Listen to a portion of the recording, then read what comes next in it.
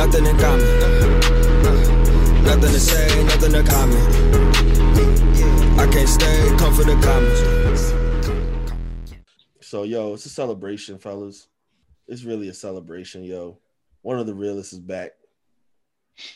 You know what I'm saying? Bobby's home.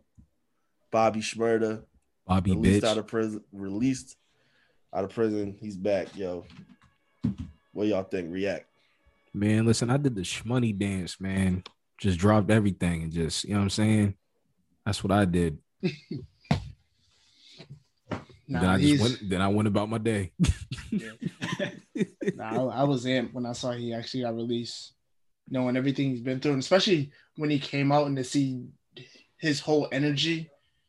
It seemed to like, because when I don't know if it was an interview he did, but I'd seen a post. I think DU had posted it, and he was talking about like he was in there with dudes that are like 30 and 40 years in jail and stuff like that. And he was like, my thing was making them laugh and smile and stuff like that, because he was like, I'm in here, so make my time positive as much as possible. So he's one of the dudes, like, he's a real one. So I got a lot of respect for him.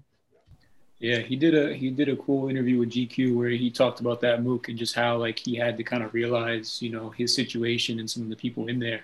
And he talked about one of his goals just being to make people smile. And, like he kept his spirits up and just wanted to pass that on to other people. And I feel like that just speaks to like, who he was, like he had an opportunity to shorten his sentence. He chose not to. He did his time and did what he felt like he had to do. And while he was there, he was, bettering himself, educating himself, and trying to help other people. And I think it just speaks to kind of what he's going to be trying to do now. He's talked about wanting to get into real estate. He's talked about how music has changed for him from when he went in to when he's coming out now. So I think we're about to see maybe a different Bobby, a different person. Yeah, definitely, yo. I think that's all dope. I think that's a win that we needed, the culture needed. I feel like we've had a lot of heavy news recently, in general, since 2020 and going into now. I think that something positive, something that everybody can celebrate and cheer and get behind and rally is something that the culture needed. So I'm happy that it happened, and hopefully we get some good music out of it. Definitely. Right. I mean, Quavo was teasing something, wasn't he? Yeah, him and Quavo already. Mm-hmm. You think Quavo trying to sign him though? Mad labels were trying to sign. He's with Interscope, isn't he? I don't know who he's with. Because you never seen a video when he was performing it.